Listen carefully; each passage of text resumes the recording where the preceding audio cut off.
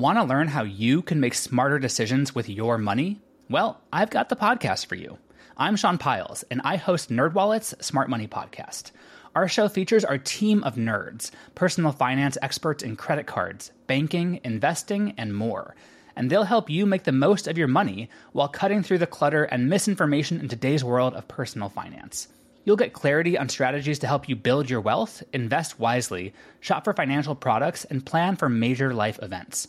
Listen to NerdWallet's Smart Money Podcast wherever you get your podcasts. Today is August 5th, and you are listening to Transport Topics. I'm Esmeralda Leon.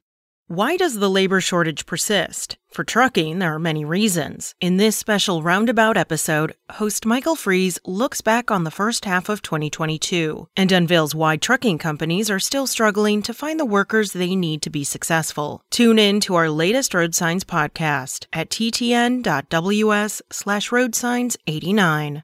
Now let's dive into the day's top stories.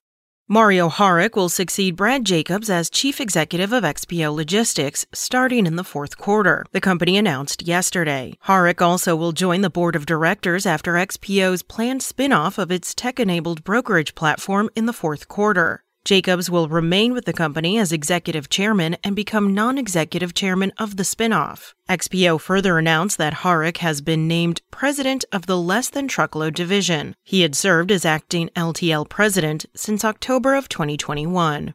North American Class 8 orders in July crawled to 11,400, the lowest of the year. ACT Research reported the figure, citing truck makers' data that was preliminary, but largely complete. Orders were 25,480 a year earlier, according to ACT, down about 17,000 from 2021's peak up to that point. This July, orders fell by about 10,000 from a lower peak of 21,218, amid a weaker orders environment. Meanwhile, PACCAR, the maker of Kenworth and Peterbilt trucks, announced it has opened its order books for 2023. Legislation that aims to reduce emissions at commercial ports and freight corridors is topping Senate Democrats' legislative priorities ahead of the upcoming congressional summer recess. A scaled-back version of President Joe Biden's Build Back Better climate change proposal, the Inflation Reduction Act of 2022, seeks to enhance the resilience to severe weather events for infrastructure projects and promote greener sources of energy for most of the transportation network. That's it for today. Remember, for all the latest trucking and transportation news, go to the experts at ttnews.com. Spoken Layer. Want to learn how you can make smarter decisions with your money? Well, I've got the podcast for you. I'm Sean Piles, and I host NerdWallet's Smart Money Podcast. Our show features our team of nerds, personal finance experts in credit cards, banking, investing, and more. And they'll help you make the most of your money while cutting through the clutter and misinformation in today's world of personal finance.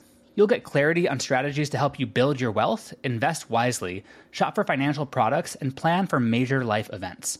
Listen to NerdWallet's Smart Money Podcast wherever you get your podcasts.